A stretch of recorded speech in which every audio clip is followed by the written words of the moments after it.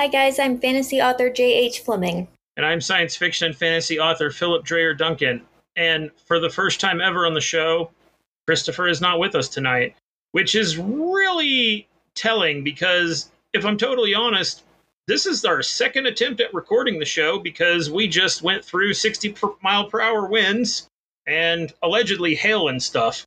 Fortunately, our guest tonight is super cool and was willing to hang out a little bit and work with us through the storms. But we're just going to start the whole episode over because it was a disaster there for a while. So fortunately, we're all safe and happy. All right. Well, our guest tonight, according to his Twitter, our guest is a juggler, a Hollywood small shot, a novelologist, whatever that means. I didn't know novelologist was a word, but he's also an author with some really cool titles to his name, which we will talk about momentarily. Welcome to the show for a second time, A. Lee Martinez. I am happy to be here for a second time. Novelology is the science of novelology, but it's very complicated. It's not everyone's ready for it. It also sounds a little bit made up, but that is your job, right? All words are made up. I think, as Thor pointed out, all words are made up. All right, fair enough. Well, since you're here, we've got to plug some of your work. So let me pull my list back up, because one of the things I wanted to talk about was your awesome titles. So Lee is the author of titles such as Gil's All Fright Diner, which I'm amazed I said right twice tonight. Yeah.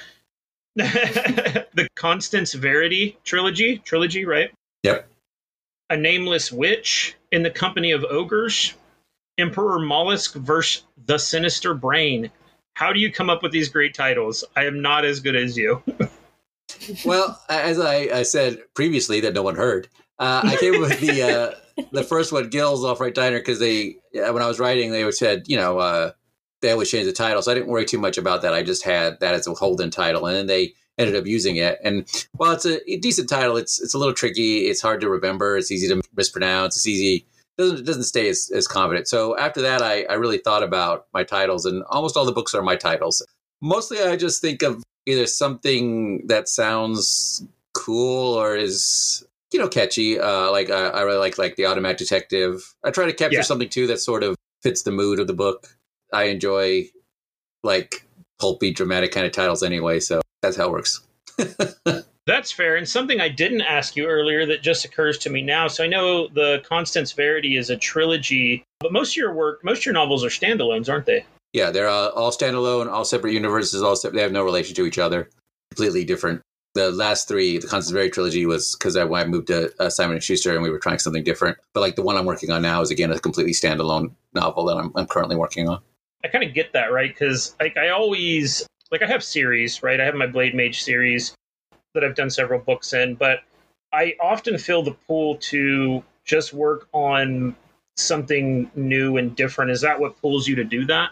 Well, I think it comes down to there's a risk reward of any choice you make. Sure. So when I first started writing, I did standalone novels because I didn't want to go to an agent or an editor and make a pitch and then be like, well, I really like what you write, but we're not interested in this. And I'm like, well, all I have is this, Mm-hmm. So originally it was sort of a spread out, just do different things. And then it sort of became a habit, which I really like. One, because I honestly don't read a lot of fantasy today because I'm not dedicated enough to a series and I get a little bored. I mean, even before this, I got bored by there's new Star Trek and stuff like that, but I've seen as much Star Trek as I need to see. And it's not meant as an insult to Star Trek. It's just, I don't get excited about Star Trek anymore. Mm-hmm. And so part of it was that decision. And then also I just really like exploring new ideas. And anytime you kind of stick with the same universe, you're kind of, even in a fantastical setting, you become kind of stuck. The first time you can do what you want in the world. The second time, well, you've kind of laid down some ground rules. You've laid down some kind of mood and emotion. Whereas I've really enjoyed messing around with different sort of subgenres and ideas. I mean, the advantage of that is you can pick up most of my books and just read them. The disadvantage is I'm asking the reader to kind of make a gamble, and it's harder to do that. Where if you have a series and a sequel, you might like it. There's also stories you can't tell in standalones that you can tell in series. So I don't know. For me, I just like it because mainly I like starting with a fresh slate and doing whatever I want. Like, I don't have to worry how the monsters are or the magic or the science fiction. But I realize it comes with a disadvantage. Now, I do think it's helped me in one way. It's given me a pretty good reputation in the movie and television industry as being very creative. And it's not because I've written more. Lots of writers have written more. But I've written so many different kinds of things that it gives the appearance that I've written more than I have. And not that I've written a lot, but it gives this illusion of, well, I mean, not illusion. It gives just this breadth of options. And since we talked earlier about the thing that got deleted, but options, like for a while, I was making some pretty good money because I had so many different things optioned. And that just is a nice thing because if I do one thing, you can only really get the option once. So yeah, it sort of became a habit, but I still like doing it. I sort of get what you're saying because it's almost like in the same way, speaking of Hollywood, right? It's almost in the same way that an actor gets, kind of typecasted. I think that does happen sometimes with authors where it's like, oh, they're sort of known for their urban fantasy, so that must be all that they're good at. And, I'm not going to try their other sci-fi thing because they're an urban fantasy author, something like that. I kind of get what you're. Yeah, and it's very much similar because, like, a lot of actors do become typecast, but they make a career out of that. They manage to find a niche and hold it really well. And other ones get stuck. It limits their growth. And so it's the same way. I mean, anytime in this business, any decision you're really making in life, you're making a gamble. You just don't necessarily realize it. But that's the kind of gamble I've made, and it's mostly paid off. I mean, you can't visit alternate universes, so maybe if I did a series, I'd be more popular. But I don't know. Yeah, I mean, at the end of the day, like, you're making a living at it and doing it the way you want. So that's really, what more could you ask for, right? That's true. That's true. And since you never know, I mean, I've been very lucky, so I'll take the luck. Sure. And then, of course, we have to go back to the juggling thing again, because that was funny to me. So you're a juggler. We're going to pretend like this is the first time. I am an amateur juggler. I am not very good. I'm okay. But I like this telling the story because it's my funny bit. When I was almost going to give up writing, I decided maybe to go into juggling because that's a logical progression of a sensible career from the instability of writing and the disappointment and heartbreak. I had a girlfriend who did a Renaissance fair one time, and we did it for like a month and a half. And I was the juggler there just because their jugglers canceled. So I got to be, so I have been officially the juggler at the Renaissance fair. Oh. So that's it. And again, some alternate universe. Ailey Martinez is not a successful writer. It's everything, everywhere, all at once. There's two versions of me that will meet up, and they can tell you a story, and they can juggle. Okay. What Renaissance festival was it? It's awesome. I forget now. It's been so long. Right. It was a small one. It was cool. They had like jousting, and it was a nice little fair, but I don't remember what it was. Man, it's been so long. Nice. We always go every year to the one in Muskogee, Oklahoma. Okay. Mm-hmm. All right. So let's talk about the Hollywood small shot thing again. Okay. So the Hollywood small shot thing is actually, I think, bragging because I don't think I'm Hollywood small shot. I think I'm Hollywood tiny shot, but that's a different thing. It's more wishful thinking. But for a while, I was doing pretty well. I was getting things optioned quite a bit. And I was also DreamWorks Animation, most outside consulted writer. It's been a while since that happened. But I still have a lot of things optioned in development and stuff like that. So I put that on there, like the idea that maybe someday, but small shot right now because it's mostly just possibilities. I mean, in fairness, you did have one of your books, your book Monster, was adapted into Monster Run as a Chinese film, right? Yes, a Chinese language film. It's on streaming on Netflix USA right now. Other places, I assume. It was going to be released in the theaters, but the pandemic hit and everybody got hit by that. Why does everything bad happen to me? So that's kind of cool. I mean, that's farther than a lot of writers have done. And it's pretty good. I like the movie. Mm-hmm. Especially, I always like to talk about, like, when it was on streaming on Netflix, the opening is very much from, like, the book. And so, like, people were like, I think China stole your book. Like, no, we get to the end. They give me credit. They give me credit. They gave me money to give me credit, but it was funny. I mean, it's, as I said before, it's one more Chinese adapted film than I have to my name. So congratulations. That's cool. Yeah, and I've had a couple of my books translated into Chinese. So Monster was one of them. So that was pretty cool. I have the copies. I think 3 of them. Monster, Mag Detective, and Divine Misfortune were all translated into Chinese, which is pretty neat. That is cool. Well, and we talked about it before, but the last adventure of Constance Verity might have some more going on with it that kind of got stalled because of the writer's strike, right? Yeah, the writer's strike stalled that.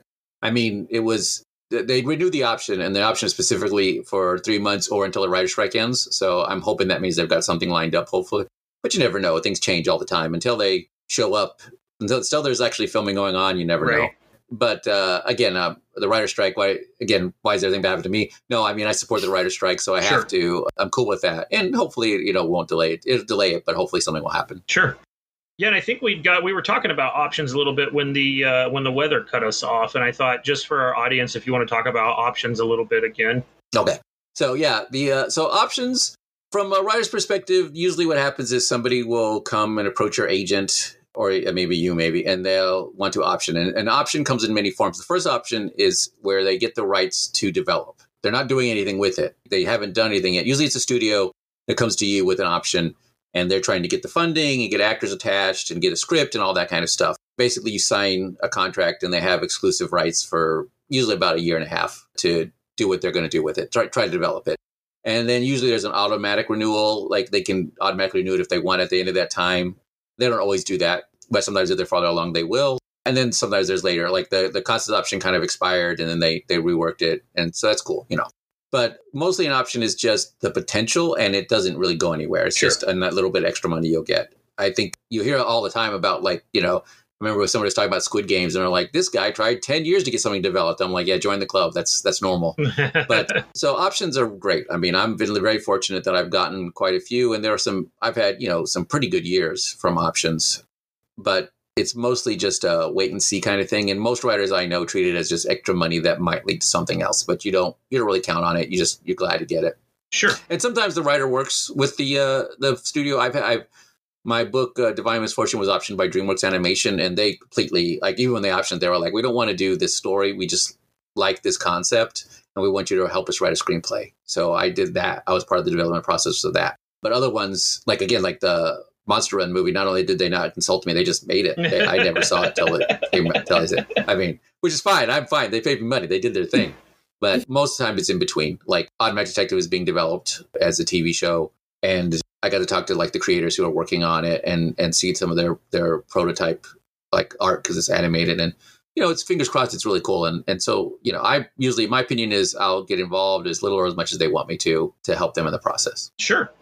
All right, now Lee, for your Hollywood stuff, now does that go through your normal literary agent, or how does that work? I didn't ask you that already. So yeah, you asked me that, but that's right. I'm prepared. I listened to the question. Oh, what a surprising question. So I'm represented by Sally Harding out of Canada with the Cook Agency, and she does my literary stuff. She did do some of my early option stuff. That's how actually I met her. But right now she also works with Joe Veltri out of Gersh, and Gersh is an LA agency. So they work together for most of my movie, TV stuff deal. And, it's just about expertise. Sally wasn't bad. She knows what she's doing, but he's a little got more connections. He knows stuff. And so I have, multiple, the same way I've got foreign deals, and she handles that, but the agency has people who handle that stuff. So, if you're lucky, and I'm lucky right now, there's a small army that kind of helps get things in place for you. Very cool.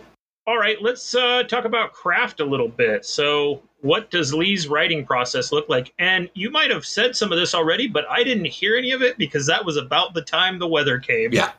Yeah. Yeah, I saw you go away, and I was just like, you know what? I'm just going to keep talking. I enjoy it. No. So for me, it varies. I'm behind. I'm on my new project because it's easy to I never get mad when somebody's like, oh, I want to write, but I don't find time. I'm like, I get paid and I still screw it up. But for me, it's usually I do most of my writings on Monday, Tuesday, and Wednesday, because that's when my writer's workshop meets on Wednesdays. And so if I'll want to get something done so I can go up there and read something and, get some feedback, I'll do more usually if I need to. If I'm really on the ball, right now, I usually try to get up and then do some writing, and then maybe doesn't be that much, but it's enough to keep the juices flowing, and then I'll do more. I know we tend to think of they call it plotting or pantsing, but I tend to go with sketching. I tend to write with the idea that nothing is really permanent until I work on the edit. So sometimes that works great. Sometimes I kind of just fly through a novel, and other times I end up writing a lot of stuff that's going to be deleted or doesn't belong there at the final product. So the way I view it is it's all just kind of ephemeral until I kind of finally commit to what it is. So usually it's not about until halfway through the novel that I even realize what it's about. And then I kind of go back and edit and make it make sense. So Sure. And we've talked about it before, like, how we kind of, both of us kind of early on were more pantsers and became more plotters over the years. But actually, I'm trying a brand new process with this new book just for giggles, just to try something different because my time is so limited right now. mm-hmm. I'm actually trying to write a chapter and then do all 3 drafts of editing on that chapter and then move on to the next one. Yeah, I just thought it's not something, I've never tried it before. And I just thought, well, sometimes I get slow because I'll see like, oh, I need to do the second draft on that. It's like, oh, that seems like such a project. I'm going to go work on this other thing. And then, things inevitably stay behind. And it just was like, maybe while I'm in this sort of season where I don't have as much time to write, I'll just try this and see if it works for me, I mean, that's always my advice to anybody is you don't need to do what anybody does except what works for you. And I think also you just got to accept that it's constantly changing. Like this new book I'm working on, like I was about 2/3 of the way through, and then I lost about a third, maybe. I'm not sure yet because as I rewrote it. Mm-hmm. And that kind of sucks. That's kind of frustrating. But I've had other books that wasn't a problem. I mean, and so if it becomes too much of a problem, I'll have to change. Yeah. But yeah, everybody's got their schedule. Everyone's got their real life obligations. Everyone's got how their brain works. So, and it's not ever finished. I mean, I write differently than I did when I started, and it's okay. But it is about finding what works. And if it doesn't work, don't force it. And that's the main thing. I think it's really easy to put yourself in a position of failure where you feel like you're not doing enough or you're not doing it right. Mm-hmm. And then you discourage yourself. And there's so much discouragement in this job already, in this business. And we don't need that to ourselves. No, I think that's a really, really good, very pertinent message, actually. I agree with you 100%. That's great. Speaking of your editing process, what does that look like? How many drafts do you normally go through before you kick it off to the publisher? Well, so usually by the time I get to the end, I've got the book. The book by the end, when I'm writing the final version of the ending, I pretty much know what's the book. And then I go through one more time. But I've been doing a lot of editing sort of surreptitiously without even realizing it as I do it. Mm-hmm. Then I go through and I edit again, make sure it agrees with itself, make sure it, look for little problems. So really, I mean, if you were just going to count like drafts, it's really like 1-2 drafts, but really it's many more. It's just like all these micro drafts as I go. Sure. Then I send it off, So I don't really keep track of even first or second draft. I mean, by the time it's finished, it's usually it's really close to final draft because that's when I'm putting things together. The closest to be sometimes there might be like gaps where literally I'll just put like a little note to myself about something important happens here. And then I have to figure that out. Right. So usually by the time so even though if it works well, and it doesn't always work well because I sometimes blow it, but I've really done probably 6 or 7 drafts in small versions. Okay. I don't know if I've ever actually said this on the podcast or not. Maybe I have, I can't remember. But some years back, I was building a website for one of the companies I work for. Not like coding one, but just piecing one together, right? And it was like a wiki. And so there was like a lot of places where I would start a page and be like, okay, I have this information, but I'm going to need to create a link to wherever later. And I was like, how am I going to, I need a searchable way to find any place I need to put a link. And I need to use language that there's no way I would get it mistaken. And so I started putting in parentheses, save Zelda everywhere that I needed to put a link. And I carried that over to my fiction, and I've been doing that for years. So anytime I'm like, oh, crap, I need to add this thing, I add parentheses, I type save Zelda, dash, and then whatever my notes are to myself. And then at the end, when I'm on like my last draft, I will intentionally do a search for save Zelda just to make sure I've got all of those. Yeah, I do I do an ampersand, and then I'll usually put in all caps something like, they need to get to this place somehow. And then afterwards. Yeah, I originally started with something really inappropriate for myself, but then I realized that I sometimes write inappropriate things, so that didn't work. So then I just was like, save Zelda. Save Zelda. Give yourself something that you're not going to get confused about. Yeah, yeah. So Do you have in your process any like first readers or anything, or does it just when you're done with it, it goes to your editor at whatever publisher? Well, I mean, I read a lot of it in my workshop, not usually the whole thing. My writers group, the DFW Writers Workshop. We have, I think, about 100 members, 150, but we read at like smaller groups, you know. So I usually go through that, and in any parts I read, I'll integrate those notes. I used to have more beta readers, but now I usually just send it off. Once I'm happy with it, I send it off. I'm not usually that concerned. I feel like I've been doing this long enough that it could always be stronger, which is why I like getting notes back. But also, I'm not worried about, I figure a lot of the editing process will come with the editor, and they'll help me fix stuff. So usually I don't bother with the beta reader too much anymore. You know, I'm glad you said that, because a while back on the podcast, we talked about like writing groups and things. And I remember what I said. I don't think I quite illustrated what I meant really. Was there came a point like, so early on, it was like as many people as I could get to read it, you know? And then it was like, as I kind of started leveling up and actually learning and, you know, crossing that million words and all that, you know, kind of stuff, it got to a place where it was like, oh, I kind of know what I'm doing. And I need to be really cautious about where I take advice from now, because I'm actually learning and I don't want to unlearn, or I don't want to dirty the things I actually have figured out.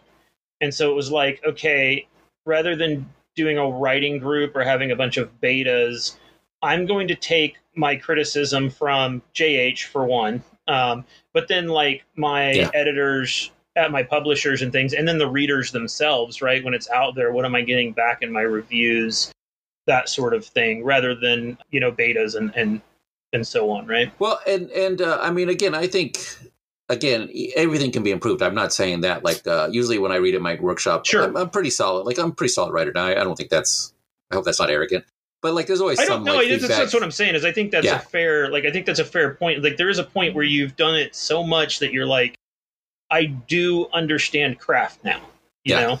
Yeah, and so you get some good feedback. I'll almost always integrate little bits in here, pieces, because it's like, oh, that can make it a little stronger. That can make it a little stronger. It's just usually by the time I've gotten to the end, I'm just first of all, I'm usually behind, so I need to send it off. I can't have somebody. That's also my problem. Right. My original beta reader is my mom, and she was pretty good. She's not a writer, but she was always really good at giving, like, you know, the kind of notes you want. Not like, this should happen here. It's more like, well, this isn't very satisfying, you know, or this character, you know, I didn't like this moment. It just didn't feel right. And I'm like, okay, now I got to figure out how to do this. So she was really good at giving me some good feedback like that. Sure. And that's really useful.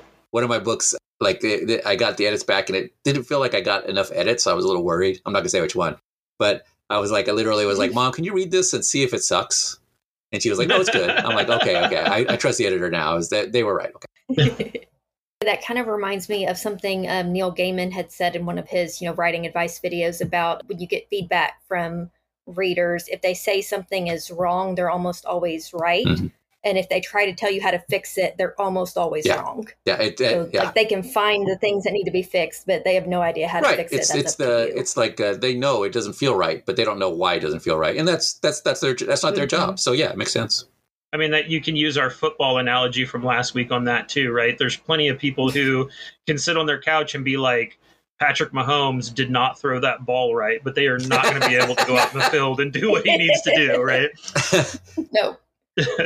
I would have thrown more touchdowns. That's what I would have done. Good job. If you score more points than the other team, then you win. Yeah. All right, one last thing here for you, Lee. Advice for newbies. What would be your advice for a newbie author? Well, you know, my advice is always the same, which is if you want to do this, you know, really think about, you can take the rejection that's going to happen. But at the beginning, you don't have to worry about that too much. You just have to write. And if not, go juggle. That's right. Or go juggling. The stable world of juggling. So you go, I think you write, you get better at it, you focus on how to improve, and then you got to polish and you got to submit. I think that's the 90%. I think most people don't write, and the ones that do write don't finish, and the ones that do finish don't submit. And you know, your book might suck, but if you finish it and submit it, it's got a shot. You know, your story, the thing that even if you don't finish it, you can't get it done. If it doesn't get submitted, you don't get anything done. It's not going to happen. I think if I was going to pick one advice that I've recently come across that I think is what I would like to say is, don't fall in love with the first thing you write. You're not ready. Yeah. You don't know what you want to write. You don't know how you want to write. You're not sure about your voice. You're just developing the tools. And I think so often I meet new writers who are like, this is my idea, and I'm going to write a, trilogy of trilogies, and I'm going to do this, and this is my world, and this is all the characters. And you're like, it might even be a great idea. It might even be a great story potentially, but you may not be in the place to write it. But more importantly, you don't know who you are yet as a writer. So I say, give yourself permission to experiment when you start. And I think that's really important. And don't expect to win the basketball game the first time you step on the court. And I think too often it's really easy to get stuck on that. I think that is really good advice. And on that note, we will do the news. All right. Well, our first bit of news this week is a pretty big one, I think. So Paramount has reached a deal to sell Simon & Schuster to private investment firm KKR for a low 1.62 billies. Last year, Penguin Random House tried to scoop up Simon & Schuster. Oh, you're good. No, I like it. I feel very hip now. Go. Oh, I told someone the other day, I said, so someone I know, and they were around some strangers. I was at work and I was getting ready to leave, and I said, hey, I'm hitting the skids. And the person looked at me and was like, I don't know what that means. And I said, I was trying to sound cool, and I see that you were not prepared to go on this sounding cool journey with me. So I'm just going to say that I am leaving now. And one of the other guys who was sitting there, just without even missing a beat, just looked at me and was like, I thought it sounded cool.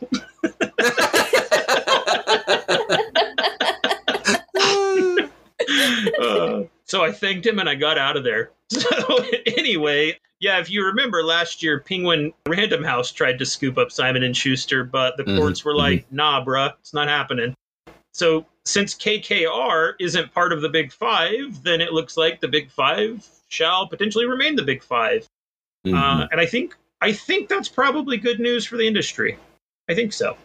I guess it's parallel news for the industry. Yeah, right. I just think probably better that the Big Five doesn't shrink anymore if it can be helped. Yes, but maybe that's totally, my own bias, totally. Right? No, yeah. So the deal is expected to finalize by the end of this year, and I guess we'll see what happens. I guess the chairman of media at KKR, Richard Sarnoff, actually used to be the CFO at, Bantam Doubleday, and he was involved with the acquisition of Random House at one point. So apparently KKR has somebody, and I don't know a lot about KKR. I actually just heard their name mentioned otherwise recently. I guess they have their hands in a lot of things, but that they have somebody with some experience in the publishing industry gives me some hope that maybe this will be a good thing, right? I guess optimism is not my strong suit. You know what, Lee? We're in chaos episode. It's all optimism. Okay. All right. Yeah. All right. All right, JH, with our next one.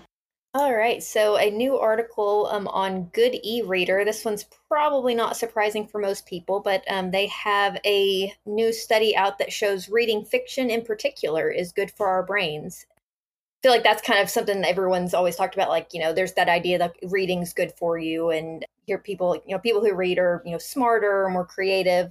But this modern study actually shows that reading fiction activates different neural paths in our brains and increases neuroplasticity. So now there's some really cool new science to support what we always kind of knew. I says readings for nerds. Yeah, readings for nerds. I thought this one was kind of cool because I think I've heard people make the argument that, reading nonfiction is good for you. Reading history and I guess self-help and gardening books or something is good for you, but fiction is just eh. But this kind of disputes that and says actually studies now, more recent studies are showing that reading fiction even is good for our brains. So I thought that was cool. Well, whenever I hear that thing, and you always hear it, you've always heard a version of that where it's like entertainment is frivolous. But it's so direct and unimaginative. And like when I was a kid, my mom, again, once I mentioned before, my mom was very supportive. So this is why I don't have a great life story, because it's not like I had to fight against the odds. But I would read comic books, and sometimes, my mom's friends might say something like, "Oh, do you like them reading comics?" And my mom's like, "They enjoy it." And, if you look at these things, she would read it too, because she wanted to keep what's going on. She's like, they're stories. They're talking about stuff. There's interesting things going on. And she's like, it's got good writing. So I do think it's one of those things I think about humans is it's interesting when someone's like, enjoying yourself is frivolous, when it's not just that. Even if it didn't help you with anything else, enjoying yourself is kind of why life is sometimes worth living. Yep. But also it's really, it's childish to me to think that, like, if it's not specifically educational, it's not affecting you in an educational and positive way, Yeah, I agree. And when people would say, like, I don't know, when they'd make fun of you for reading or whatever, I never got really mad about that. I always just felt deeply sad for those people, like, that they don't get to experience what we do, right? Yeah. Right. All right. Our next story is about pirate ships. Arg. There is apparently a pirate. I don't know if that's how they identify themselves, but according to this article on Good eReader, there's a site called Z Library, and it's known for being a place to pirate ebooks, basically. And apparently, they've created some new Chrome and Firefox extensions to redirect users to alternate domains. If, say, perhaps their primary domain were to be taken down by, like, I don't know, the government, they wanted a way for people to continue pirating books, I guess. So that's what they did. Come on, people. We don't make that much money. Just buy the books. Well, I was talking to a friend of mine, a writer, Russell C. Connor. He does he's pretty successful self-publishing horror right now. And he was saying, people want art. They just don't want to pay for it. Right. Yeah. And it's a weird, I don't want to say entitlement, because that's not the wrong word. It's just a weird way of looking at the labor of the artist. Mm-hmm. And I mean, I'm with you. We don't make that much, but also right now there's people who make free art for you to have. So go with their stuff. Why are you stealing my stuff? You can just get free art from some other person that's deliberately doing it. So that part is where I get a little frustrated, especially because, at the end of the day, it's a psychology that is difficult, because it's that thing about, like, especially writing. I said this before, even compared to other things, like I do cartooning, and as a cartoonist, I'm mildly talented. But, like, when I would do cartooning, people would be like, "Wow, that's amazing! You should get paid to do that." And then I'd like say, "What do you want to do?" And I'm like, "Well, I'm trying to be a writer." And they're like, "Oh, I've always wanted to write a book." Yeah, right. Like, it just, the perception is very different, even though it's still a skill and art. So I think that's one of those things, especially with writing, because it just looks like a page. It's like, oh, I can do that. Yeah. And no, it takes more work than it looks. Right. Yeah, I think you're right. And I think you hit on something pertinent for me, is saying that it's not quite entitlement. It's just a weird view we have as a society. It's like, I try not to hold it against people, but that is a very common thing. Like, hey, when are you going to give me one of your books? Like, well, when you give me the cost for me to order it for you, like, come on now.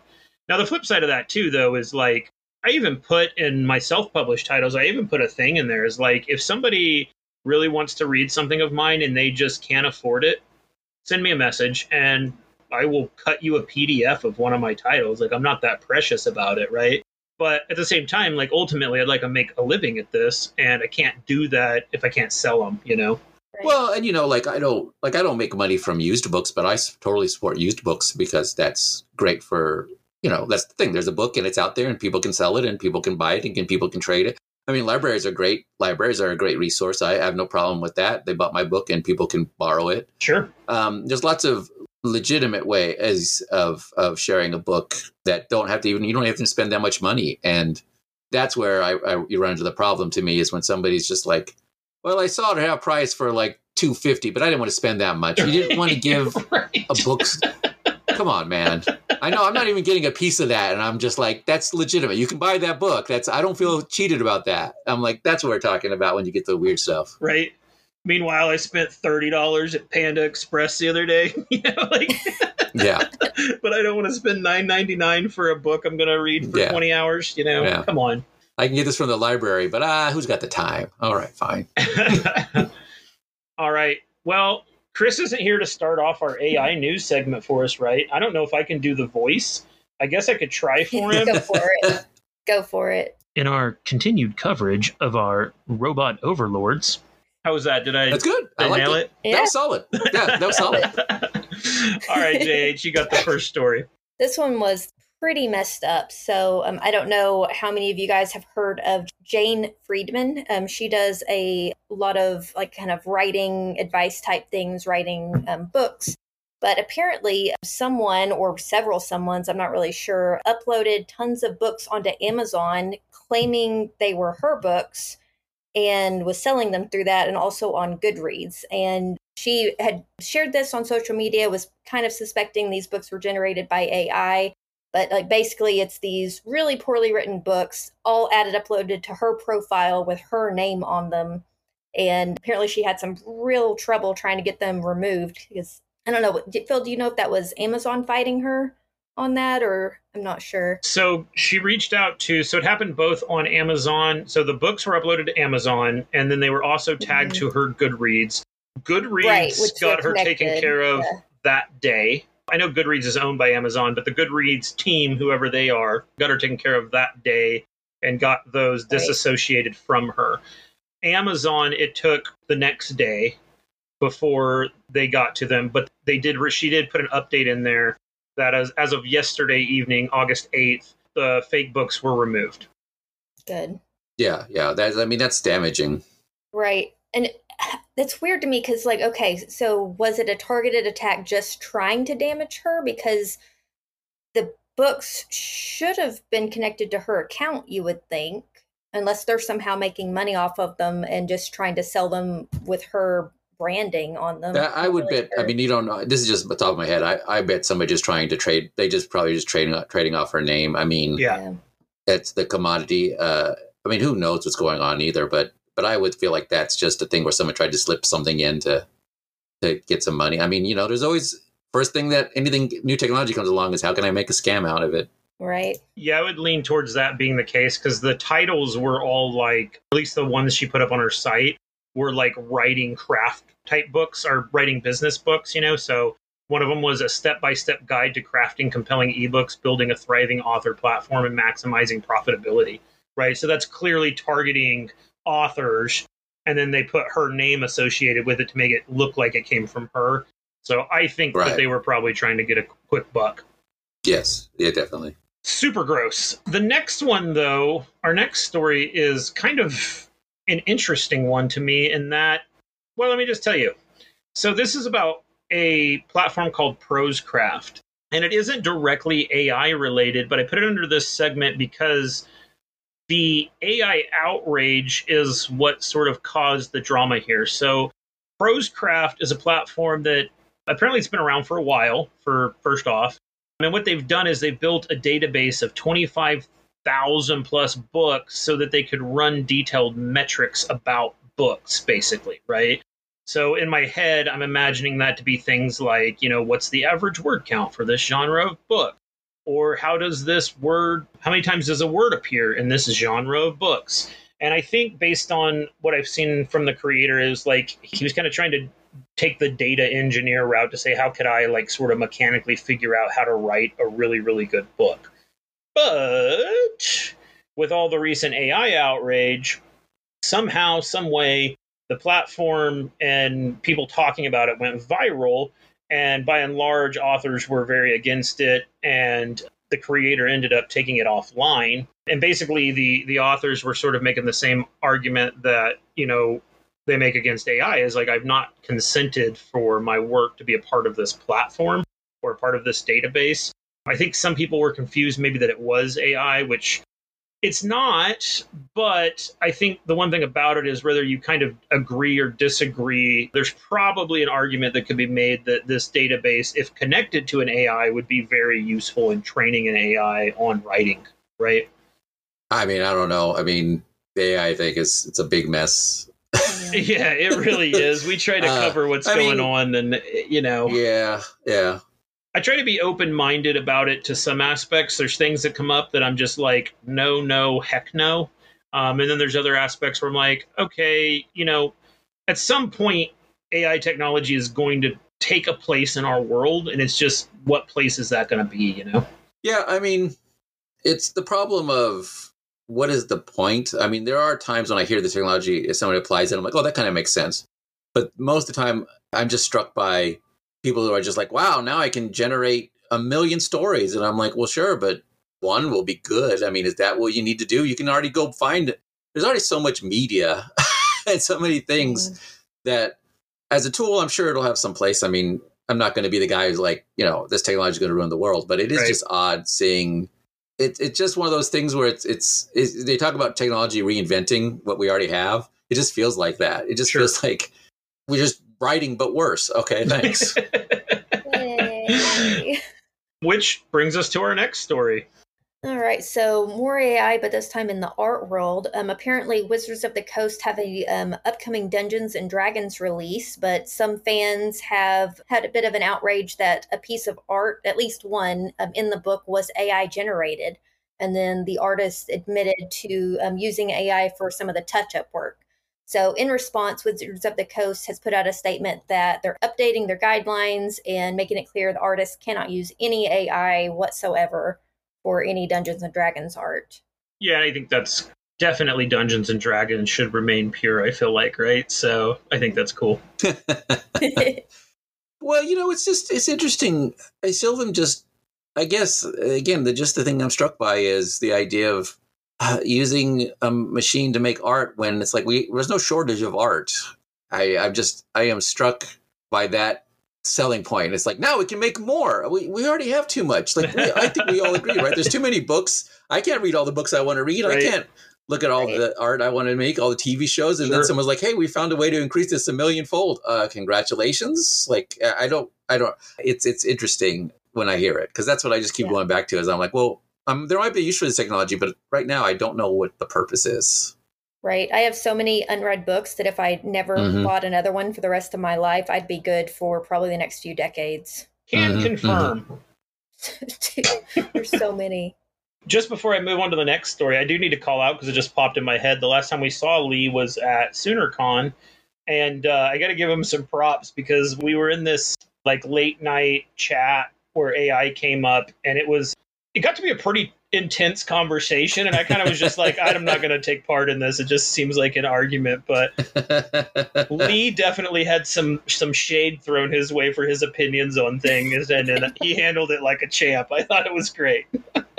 Sure, it's a contentious topic. It's a difficult topic. I thought it was funny because you made a point at some point. Something came up about people being on their phones all the time, and Lee, you said something to the effect of like, yeah, I mean, these devices are really great. They're really useful. I support them. I think they're great to have. But yeah, we definitely do spend too much time on them, and we need to be mindful of, or something like that, right? And then a little bit later, you were looking at something on your phone or whatever, and some guy got really mad and was like, you're just not even paying attention. You just been on your phone the whole time, right after you said. And Lee just very calmly was like, I said that I support being on phones. Yeah.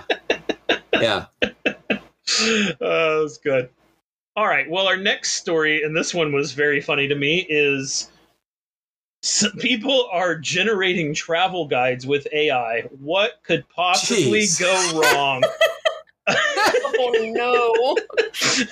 According to this article on Good e-Reader, there has been a flood of AI-generated travel guides uploaded to Amazon. Many claim to have been written by famous travel writers, and they're doing something to get 5-star reviews. So unwitting would-be travelers are falling for the bait. Surely, this will not end poorly. I immediately thought when I saw this, I thought, these Rocky Mountains aren't that rocky. That John Denver's full of crap.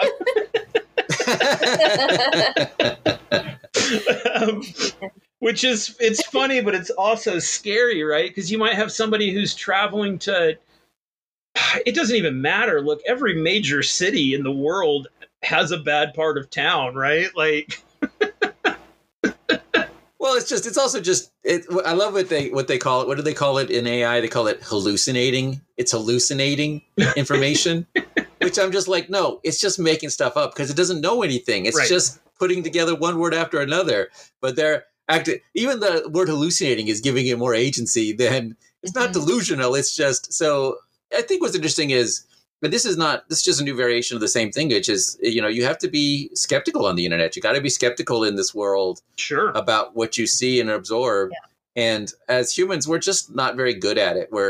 It's why you can fool us, right? Because I've always said, if you sound confident when you say something, people will believe you. And since I say it with confidence, people believe me when I say that. And, but so I think it's just, and that's the great thing. I mean, the reason AI can be so convincing is because, it's hallucinating, but really it's just, it doesn't care what it's saying, and it'll say it with confidence, and people will be like, oh, okay, it just said it. Like, we're just really bad at reading at confidence as truth. And I think it shows up a lot on the internet, and this AI stuff is just more of that, Yeah, sure. All right. Well, my last one on here, actually I added because I thought it was really funny. There's an article on TechCrunch, and it talks about what happened with Proscraft and also the Jane Friedman thing. But it was really just the title that made me laugh that I had to share it. And the title of the article is Authors Are Losing Their Patience with AI, Part 349,235.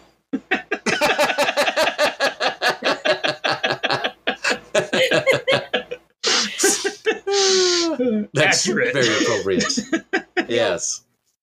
All right. Well, that's the news. All right, for tools this time around, and we're going to talk about Wix, which is a website builder, probably be the best way to describe it. I first came across it, got to be several years ago now. What would you say, Phil, 2015 or 16, something like that? Yeah, that's probably right. Somewhere in there.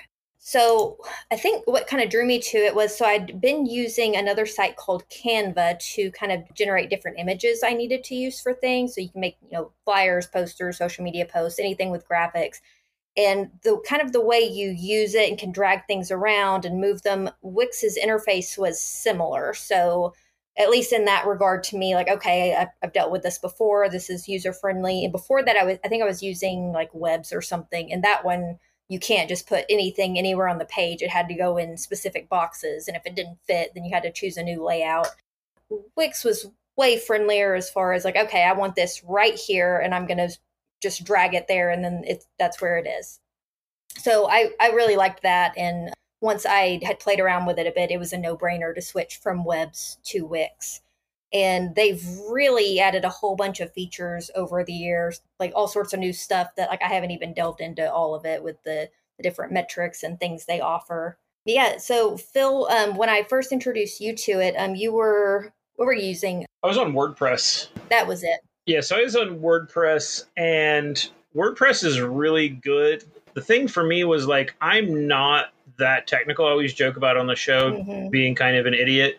And obviously I've worked in the tech world a little bit, but that doesn't mean I know anything. And I was very much fumbling my way through WordPress, and I got it to work, and I had a reasonably okay looking website, and I kind of figured out how to use the plugins and things, and I could do some stuff. But when you showed me what you were doing on Wix, I was like, this is the platform for, an idiot like me who doesn't have the technology skill to write HTML and stuff. So I swapped over, and I'm glad I did. That's why I wanted it on our tools list, because I think both our websites, look really, really good. And that's what I made the futurebestsellerpodcast.com one as well.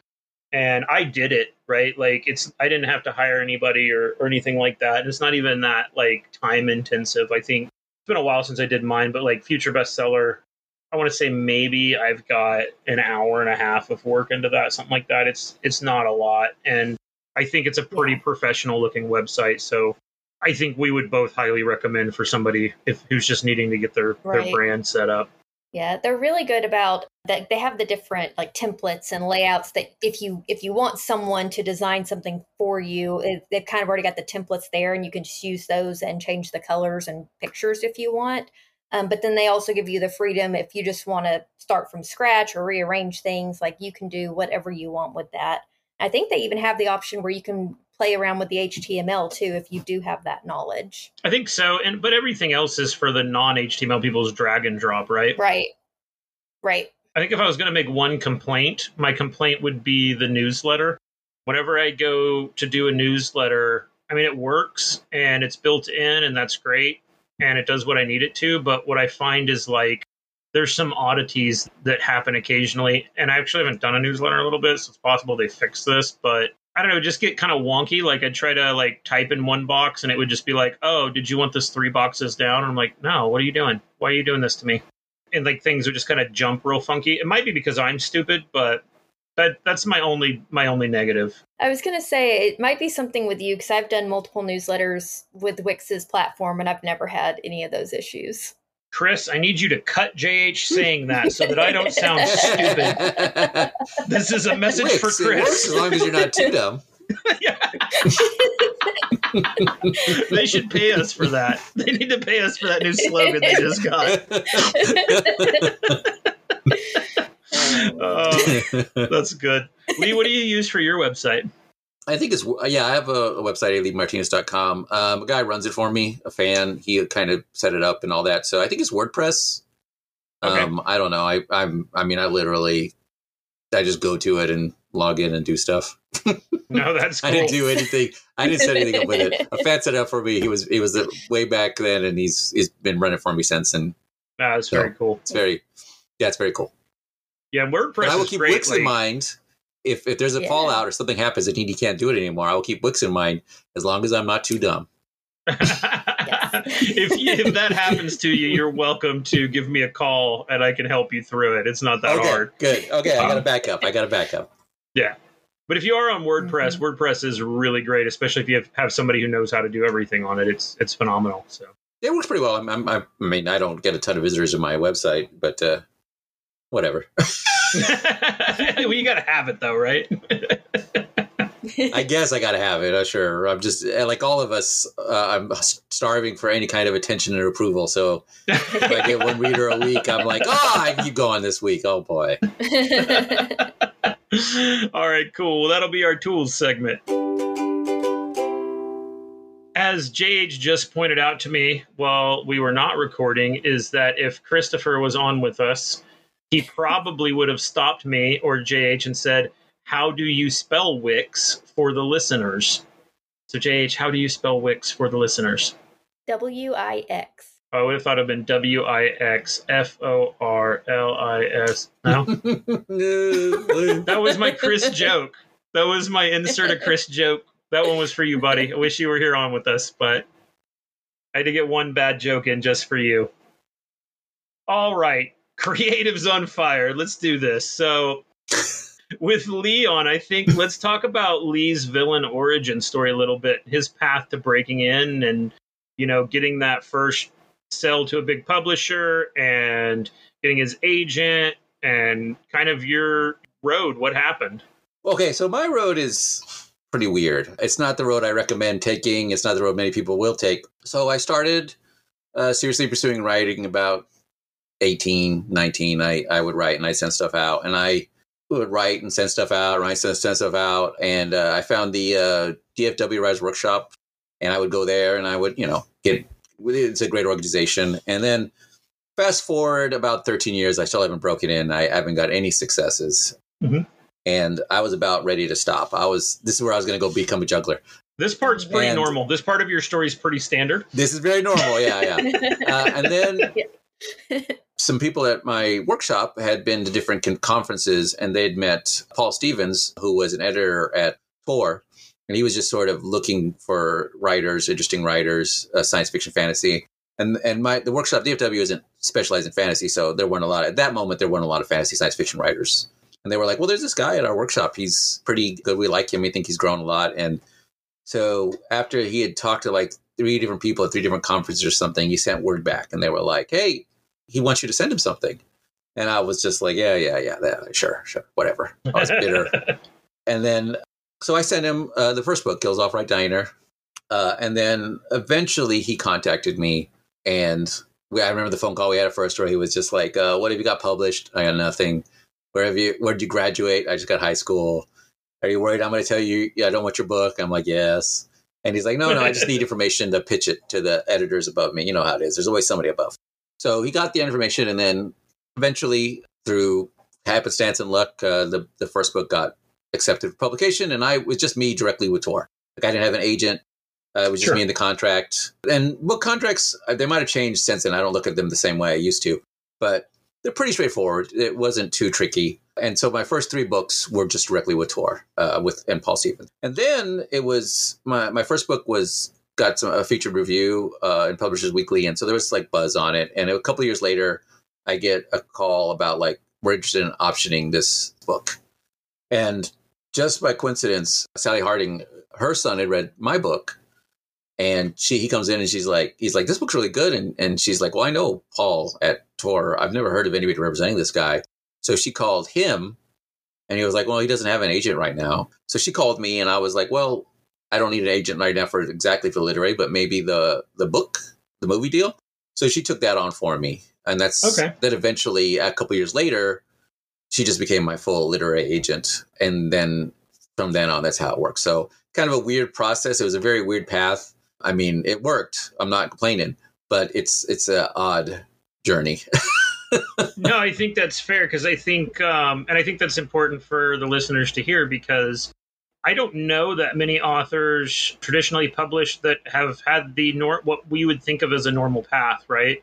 There tends to always be some amount of like, these sort of oddball things all came together for me just right, you know? Well, I think that's always true. Yeah. Yeah. Yeah. And in your story, you know, there's a big piece in there, like, had you not joined the DFW group and obviously built good relationships with those people, they probably wouldn't have made that recommendation for you, right? Sure. Yeah. No. Yeah. Yeah. No. I mean, the DFW. I mean, well, it's how I even got my wife, so I can't. They gave me too much. But it's just that like piece around, you know, one, like, you didn't give up, and you built a relationship with groups of people who were, you know, interested in your success. And I think that that's important to have friends and people in your corner that are interested in your success, right? Yeah, no, I think that's an excellent point, because, you know, we talk about connections, and it doesn't mean like use people. It doesn't mean like try to just get to powerful people. But I do believe when I mean, even, you know, we were just at SoonerCon, and I just recently did ArmadilloCon. And part of the reason I do those cons is it's great to, you know, meet fans, but also it's a great chance to meet other professionals and form relationships, and you never know where they're going to pay off. But also it's good, right? It helps you to bring opportunities. And again, I don't think you have to be manipulative. You just be yourself and be interested in other people's success, and they'll be interested in yours. And I think it's an important part of the path. And I think it's, you're right, a neglected part of the path. And so much of writing, especially if you don't have a group, is solo. You're by yourself, you're adrift. Mm-hmm. And so that's one of the things I do also recommend, is if you can find a good group that can help you with the struggles. I mean, the DFW Writers Workshop is a great group because we're all levels. And like, it was funny when I always talk about how it's hard to tell now, but I was super duper shy when I was young, like super duper shy. And I remember when I got my first book published, and they were going to say, oh, you get the editor notes, right? And I get the notes, and he's like, oh, don't worry, it's not that bad. And I'm like, oh my God, what does that mean? You know, it's like, oh, it's good, don't worry about it. And this is back when snail mail, so I get the manuscript and I open it up, and I'm just like expecting to see like all these things, like, you know, this sucks, what are you doing? And it was just normal stuff. It was just notes, but I realized it was because of the experience I had talking about my book with the other writers and getting used to it. So the editing process went a lot smoother. And then when I did my first convention, I'd never done one, and I was like, I have no clue what's going on. But I realized, I'm just talking about my book. I do that all the time with my friends about that. So it changed the way I do it, and it's why I think it's important to have a good support structure, whatever that is, and good information, which, you know, goes back a little bit to the AI talk. You got to watch out for bad information. And I think so. I think that's the universal thing you will see. I was just going to ask about, so probably the weirdest thing for me from your story was the fact that the agent called you. So I'm just imagining what that would have been like, because you see that where you'll see agents on social media like, oh, agents will never call you. So I'm like imagining an agent, like someone calls me claiming to be an agent. Like my first thought is this is a scam, at least until I've had time to research them and verify they are who they say they are. So what was that like? Well, I think my editor had alerted me in advance, so I was ready. Okay. I was weird. That helps. Because you're right. You're always like, well, what's that mean? That's why it's a little odd, because you want to watch out for that. But I think I was alerted in advance, so I was ready for it, you know? Because it would have been, you're right. I make the joke about somebody not going to call you up. I would be like, someone's like, hey, we want to publish your book. I don't know who you are. What's going on? This is out of the blue. I'm scared. No, I get it. Good skepticism. What we're talking about. I was going to touch on the piece I think it's very missed by a lot of authors who don't go to conventions. And that is that, you know, within your friends and family, like we're all pursuing this like rabid monkeys, right? And people who aren't in that world sort of don't get it. So there's something very, for me, like when I walk into a convention, we walk into the bar or something, and you sit down and you're just surrounded by people who are pursuing the same thing you are. And it's like, you just kind of have a sigh of relief that like, this person gets it. Like I can have a real conversation with somebody who gets it.